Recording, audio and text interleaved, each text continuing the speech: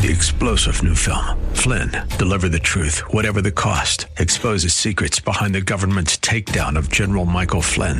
Flynn knew what the intel world had been up to. He ordered the first audit of the use of contractors. This set off alarm bells. He told the truth. He was the most dangerous person for Donald Trump to hire. They had to get rid of Flynn.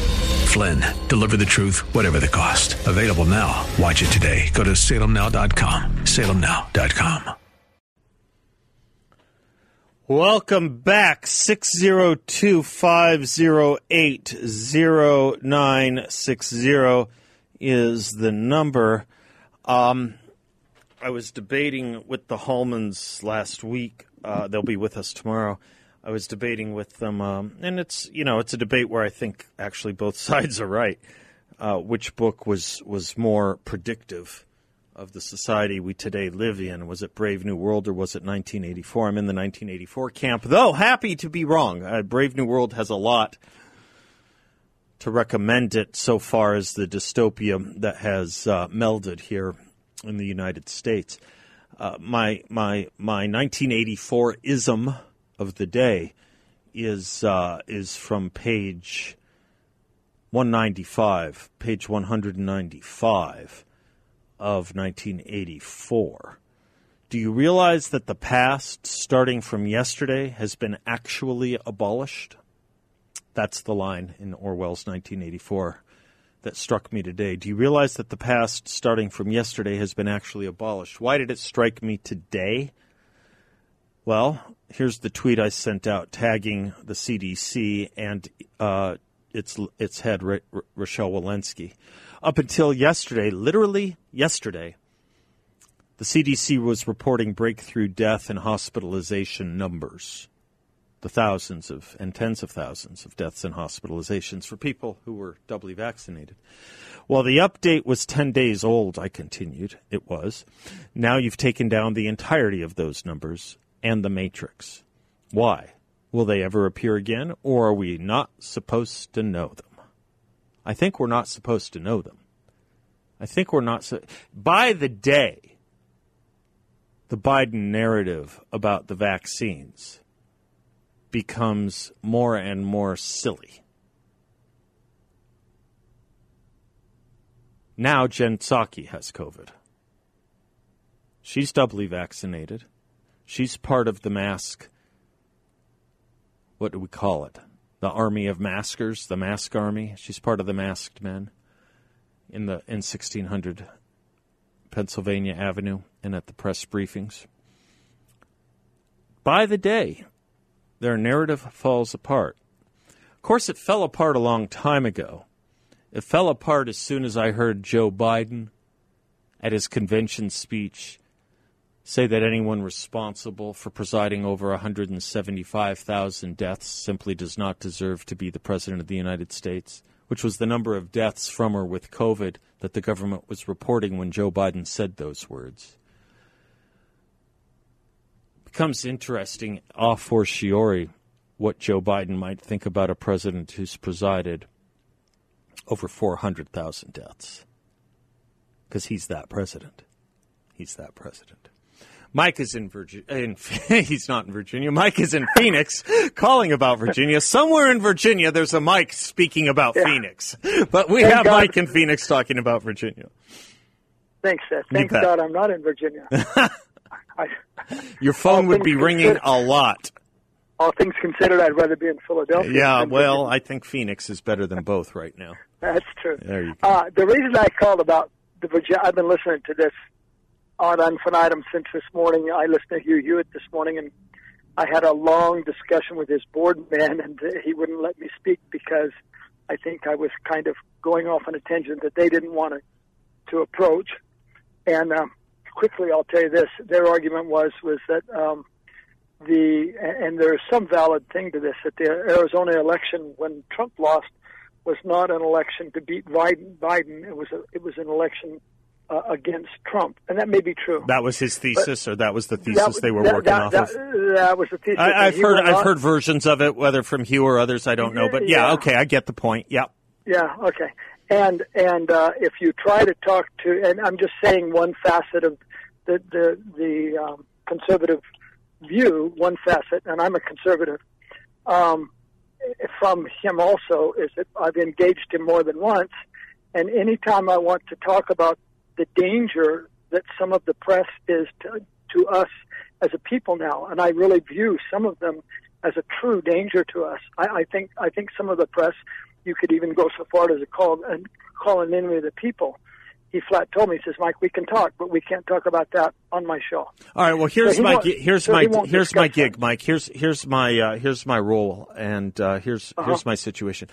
I didn't hear it, and I'm inclined to generally support people on my network. So without getting into what he may or may not have said, you just tell me what you want to say. How's that? Understood. That has nothing to do with you. It just went off. Fair enough. Because of where we were going with it. I didn't hear it, and I'm generally inclined, knowing these people as well as I do. So just go ahead and say what you want. Here. Okay. Talking about listening to all the intellectual and the actuarial reasons that the Democrats are going to lose tomorrow, I think just from my point of view, if you look at anecdotal evidence and just recent anecdotal evidence that I've experienced, I am in a business in Phoenix, and I've been in business here since 1991. So I know a lot of people. I mean, a lot of people. And there's nowhere I can go in Phoenix I don't know someone, and I talk to them all the time. There's a pervasive feeling, and I guess I would quote Will Rogers. I think Will Rogers once said, "My only hope is that some of the men who get most of the votes will win." And that's exactly what he said. Okay.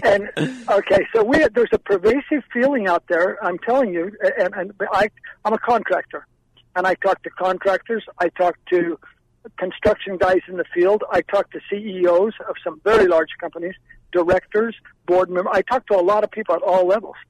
And I want to tell you, there's a pervasive feeling that we are not going to win any more elections, no matter what we do. I've heard it too. They really believe that. So the Democrats are doing something really smart here. Either they're fixing some of the elections, which is possible, or the press is helping them to sway the election in a way that is really un-American, or there is a pervasive growth of an anti-Republican feeling pushed by the educational system. And if you notice, who's one of the biggest backers and one of the biggest forces to help McAuliffe in Virginia? It's the teachers' unions. Mm-hmm. Yeah, they're there now. Randy Weingarten is giving a speech for him as we speak, I believe. Yeah, that's right. And they are scared to death, but I think they're also confident. I think they know that for 20 years they have pumped kids through this educational system, and I understand this. Statistically, college kids coming out of college don't vote statistically.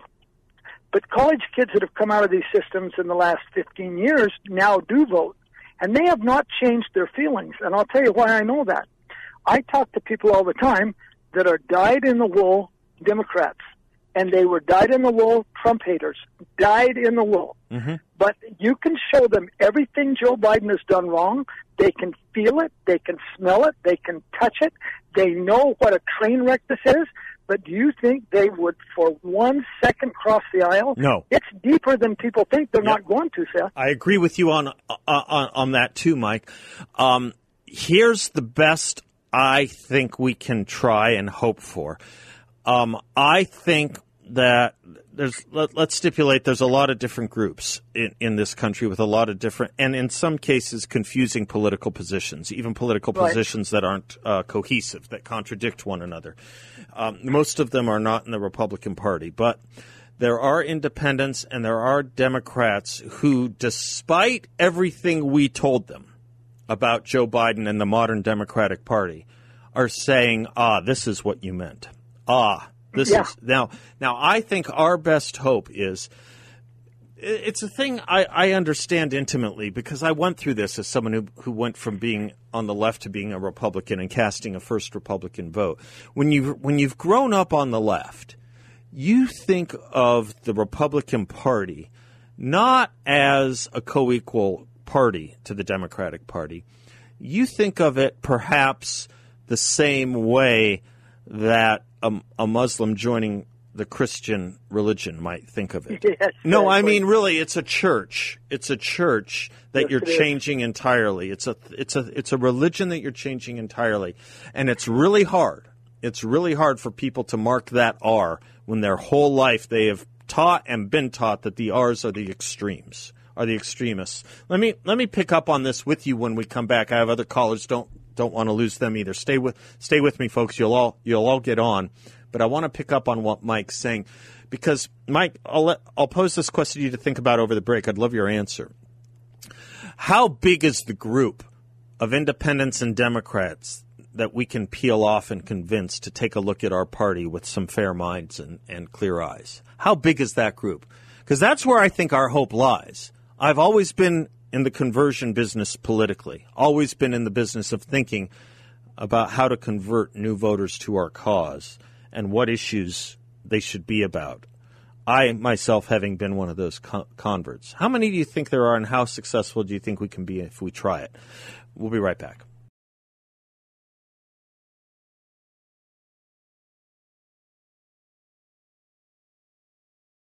There's always a better tomorrow. This song is a great testament to those who lost love, by Patty Loveless.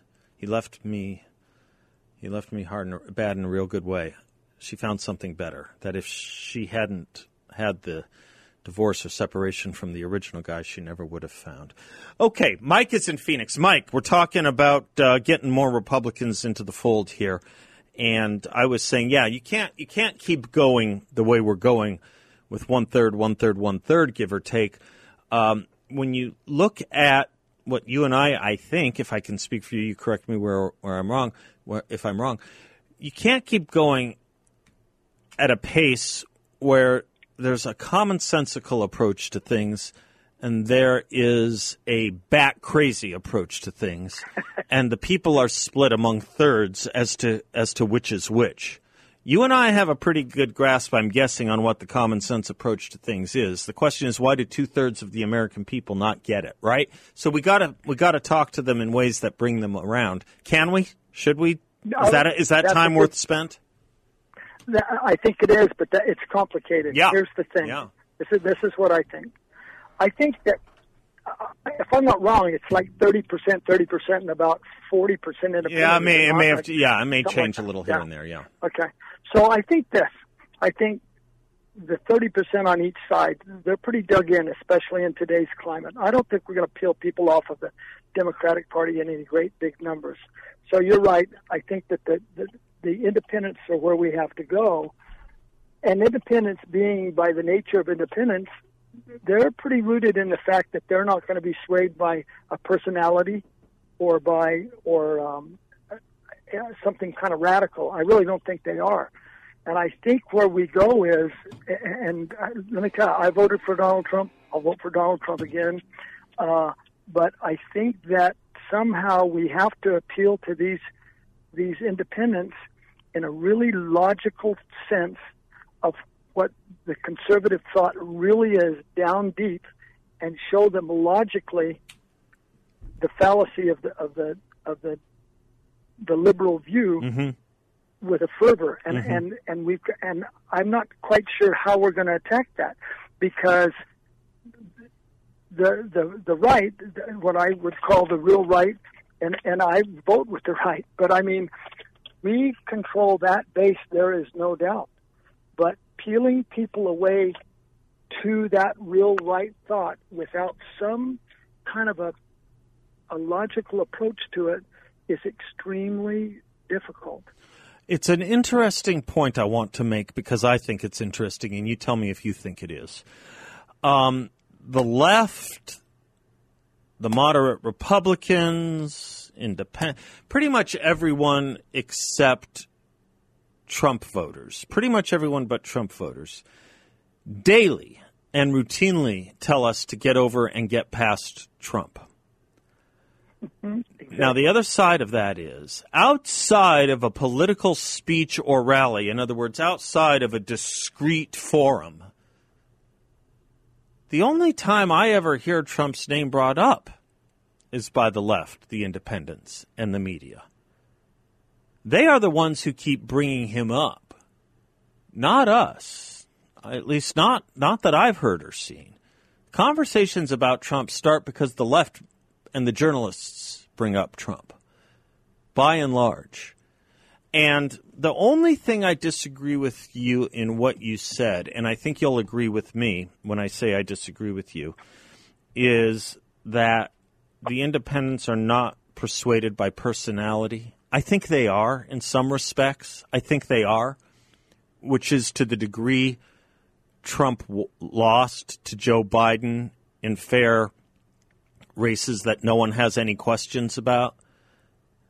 In those places, I think it was over personality. And I think, I got to tell you, even worse. Yeah, I think you'd agree with me, but even worse is to this moment, as we speak, they prefer the Biden personality to the Trump one over the Trump policies over the current ones. I really do think personality means a ton to them, and it makes me want to spit.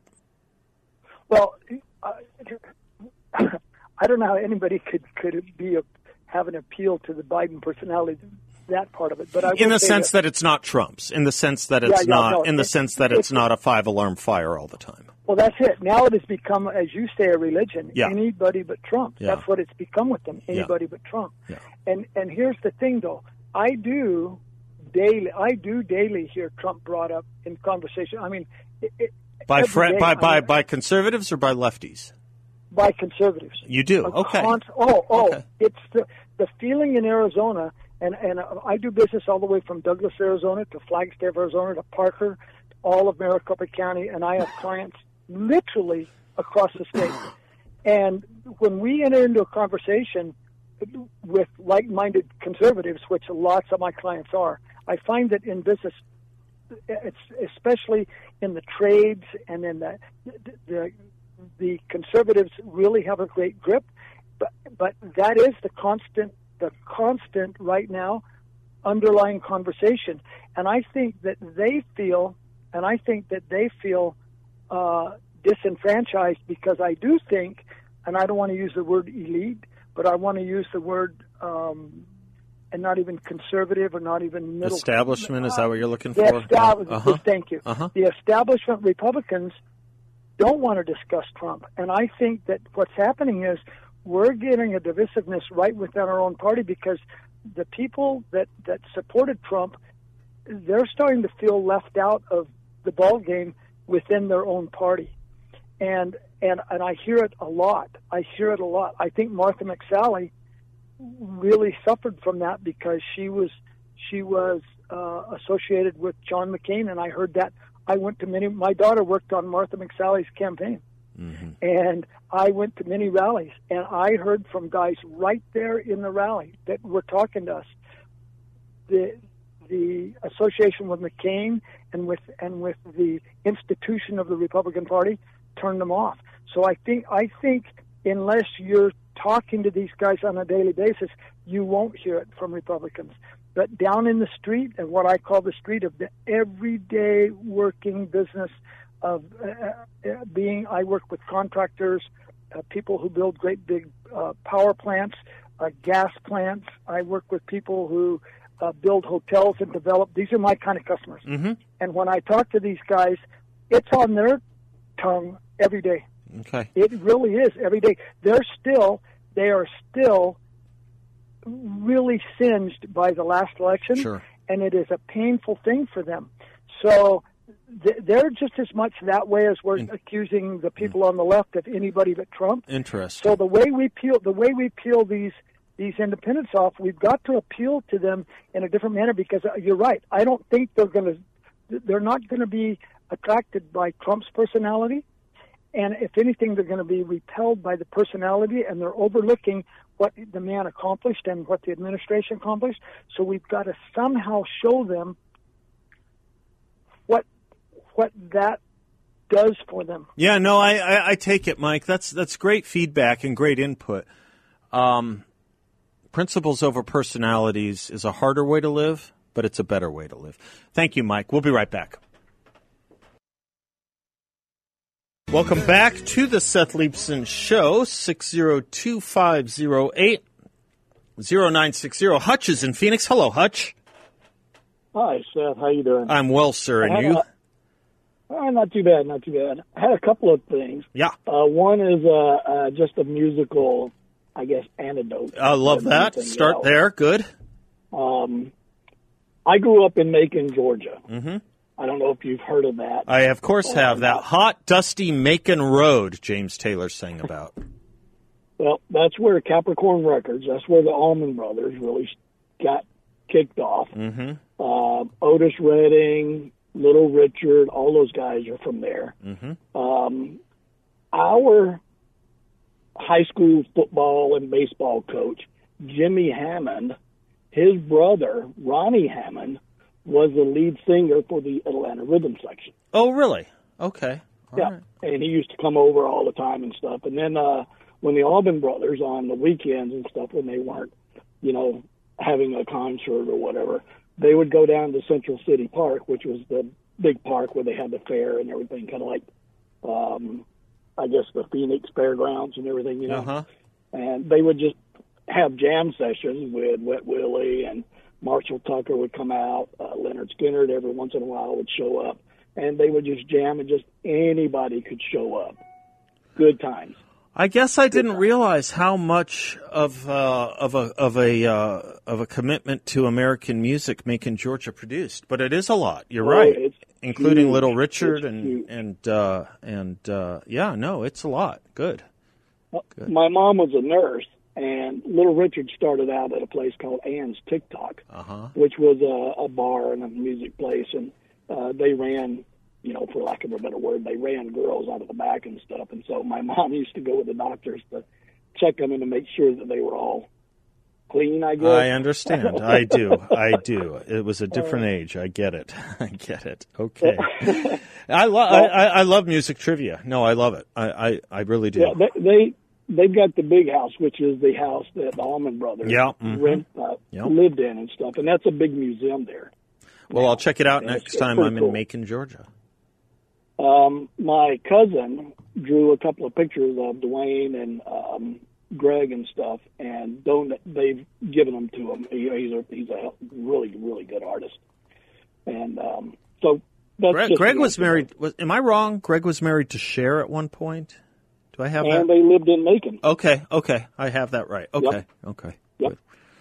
And the big thing I was questioning about, if all of these people are the UN climate. Oh, yes. The UN climate confab, right. Yes. If they're also concerned with climate and everything, why don't they hold those things by Zoom rather than having everybody fly? Did you see Joe Biden had an 85 car? 85 car.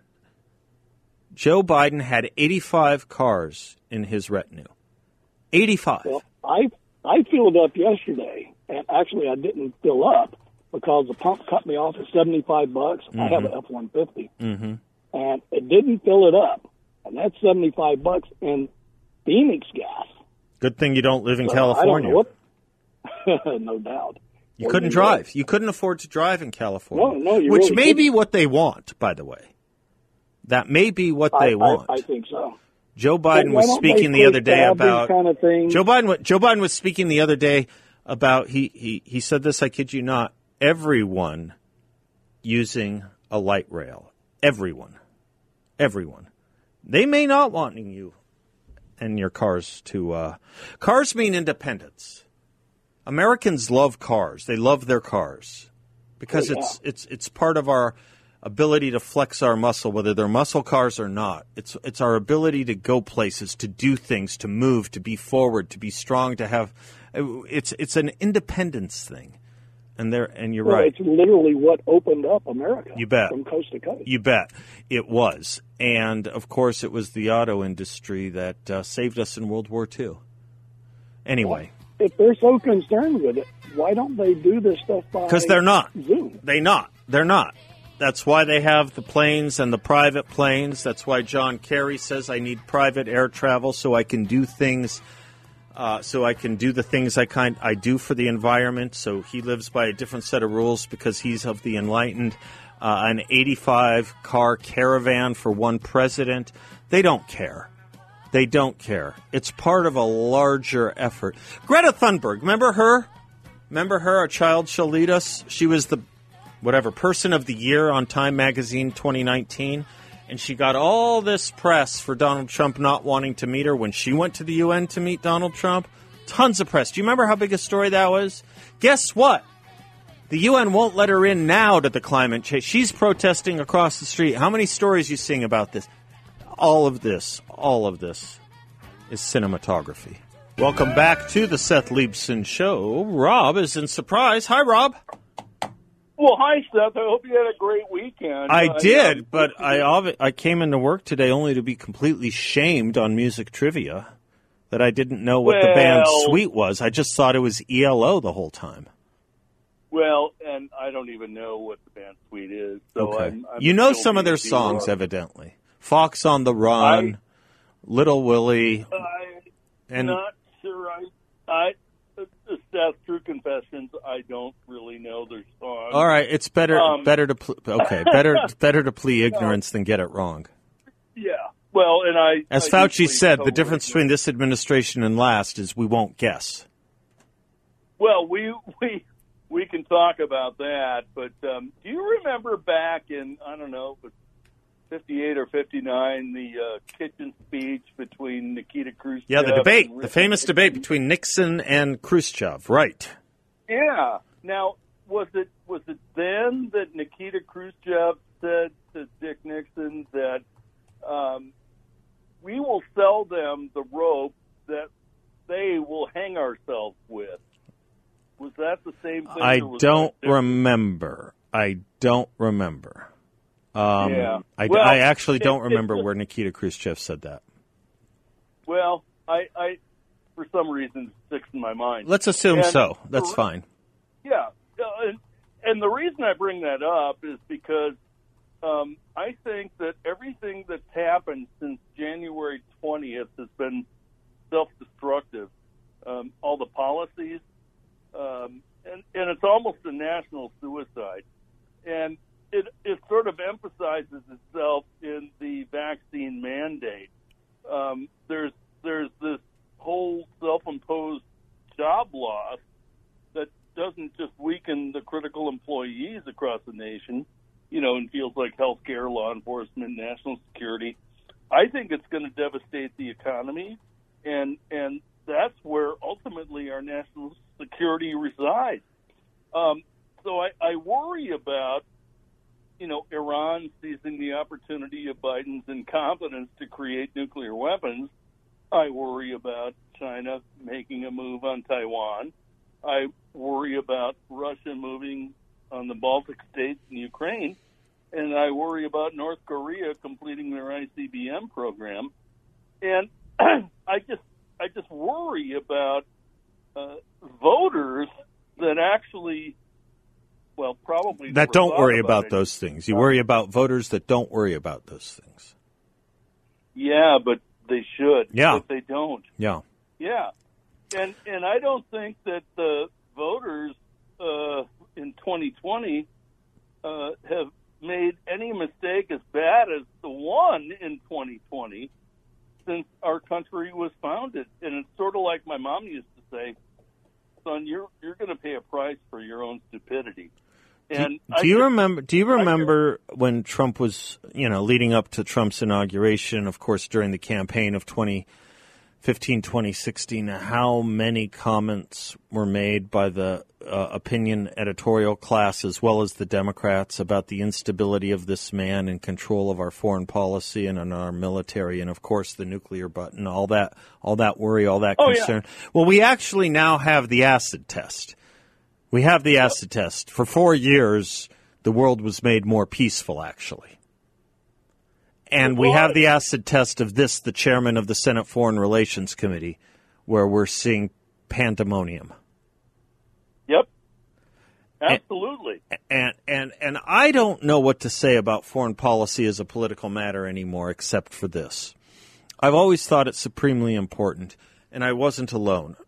For all the speeches that Ronald Reagan gave going into the 1980 election and during 1980, There was no speech he gave that was devoid of a foreign policy comment or statement. And there was no speech he gave that was devoid of a domestic policy statement. In other words, you hear often about, and I think it's a cheap way to do it, but you hear often about the three stools of conservatism, which are foreign policy, taxation, and economic policy, and social domestic policy. That was not a Reagan thing. It was maybe used to describe his thing, but his thing was they were all one stool. It was all one thing. Yeah. It was all, each of those issues was related to the other, based on individual rights and freedom. Well, that's right. And then you look at everything that's happened since January 20th, and let's pretend you're an enemy of the United States. There is nothing that indicates anything that the United States has done that would indicate a position of peace through strength. Because the enemies are focusing on all this nonsense about, diversity and inclusion and equity and, I guess, climate change. And I keep thinking about, well, I sure hope, like heck, somebody is focusing on combat readiness because all the Chinese are. That's right not the somebody you wish were doing it, but the Chinese are. Well, no, that's exactly right. And I just worry. They're not putting out manuals on why transgendered troops should be able to sleep in the bunk they want to on page 35 of a 100-page manual on how to be woke. I guarantee you the Chinese aren't doing that. Yeah. I guarantee you that. Yeah, exactly. They're training. They're fighting. They're not putting out tweets on Pronoun Day, International Pronoun Day. That's right. Yeah, and so I just worry that I think the United States has never been in a more vulnerable position than we are right now because of the current administration and all of those spokespeople that are coming out with everything except peace through strength, strong military, that kind of silly stuff that doesn't seem to be in fashion anymore, Well, Kennedy wrote and Churchill did a book, Why England Slept, While England Slept. Someone's going to have to write a book while America slept. The problem is it's not going to have a good beginning or a good ending. We'll be right back. Tanya Tucker inserts a boy so she's not associated with wanting a girl, right? The song is I Want a Girl, I Can Call My Own, old Bobby Darin song that Glenn Campbell's singing, but she inserts boy. She doesn't want the confusion that's happening in Ibram X. Kendi's house, I guess. But what's interesting is most songs I've heard women sing where there's a lyric about, a guy loving a girl, they keep the pronouns, they keep the nouns. Boy, it's just, I don't know, whatever. I find it precious. I find it hypocritical, and I find it brain damaging when I see smart people, even educators, distorting history before our very eyes in order to achieve a political objective. And I started in my monologue talking about the debate over critical race theory in Virginia, of course, the election there being tomorrow, and how Terry McAuliffe has denied that critical race theory is being taught in Virginia until, lo and behold, we found this memo by the superintendent of public education in Virginia to all other district superintendents instructing them on how to teach it, including books and works by Robin DiAngelo, the author of White Fragility. And at the top of that memo, he has a quote either invented or very highly selective from Ruby Bridges. Ruby Bridges, who is the beautiful and famous object of that Norman Rockwell painting, The Problem We All Live With, that beautiful girl being escorted to school in New Orleans in 1960 with federal troops. And the superintendent, misquoted and misattributed Ruby Bridges' line for his purposes. She said racism is a grown-up disease. Let's stop using our kids to spread it. Yeah. You want to quote Ruby Bridges? That's the quote emblazoned, the first quote you get when you go to her website. Let's indeed, I beg of you, stop using children's playgrounds as the basis and forum for adult political fights. They deserve better. They deserve a lot better. And you know who else does? We do. Until tomorrow, God bless you all. I'm Seth. Class is dismissed. 3-star General Michael J. Flynn, head of the Pentagon Intelligence Agency, knew all the government's dirty secrets. He was one of the most respected generals in the military. Flynn knew what the intel world had been up to. He understood its funding. He ordered the first audit of the use of contractors. This set off alarm bells. The explosive new documentary, Flynn, Deliver the Truth, Whatever the Cost, uncovers the facts behind this scandal. Flynn told the truth. He was the most dangerous person for Donald Trump to hire. I find out the worst enemy that I'm going to face in my life is right here in America. They took my assessment and they wanted me to change it. And I was like, I'm not changing it. They had to get rid of Flynn. With in-depth interviews, archival footage, and never-before-seen personal records of the man behind the headlines. I just felt like I was drowning. Flynn, Deliver the Truth, Whatever the Cost. Available now. Watch it today. Go to salemnow.com. salemnow.com.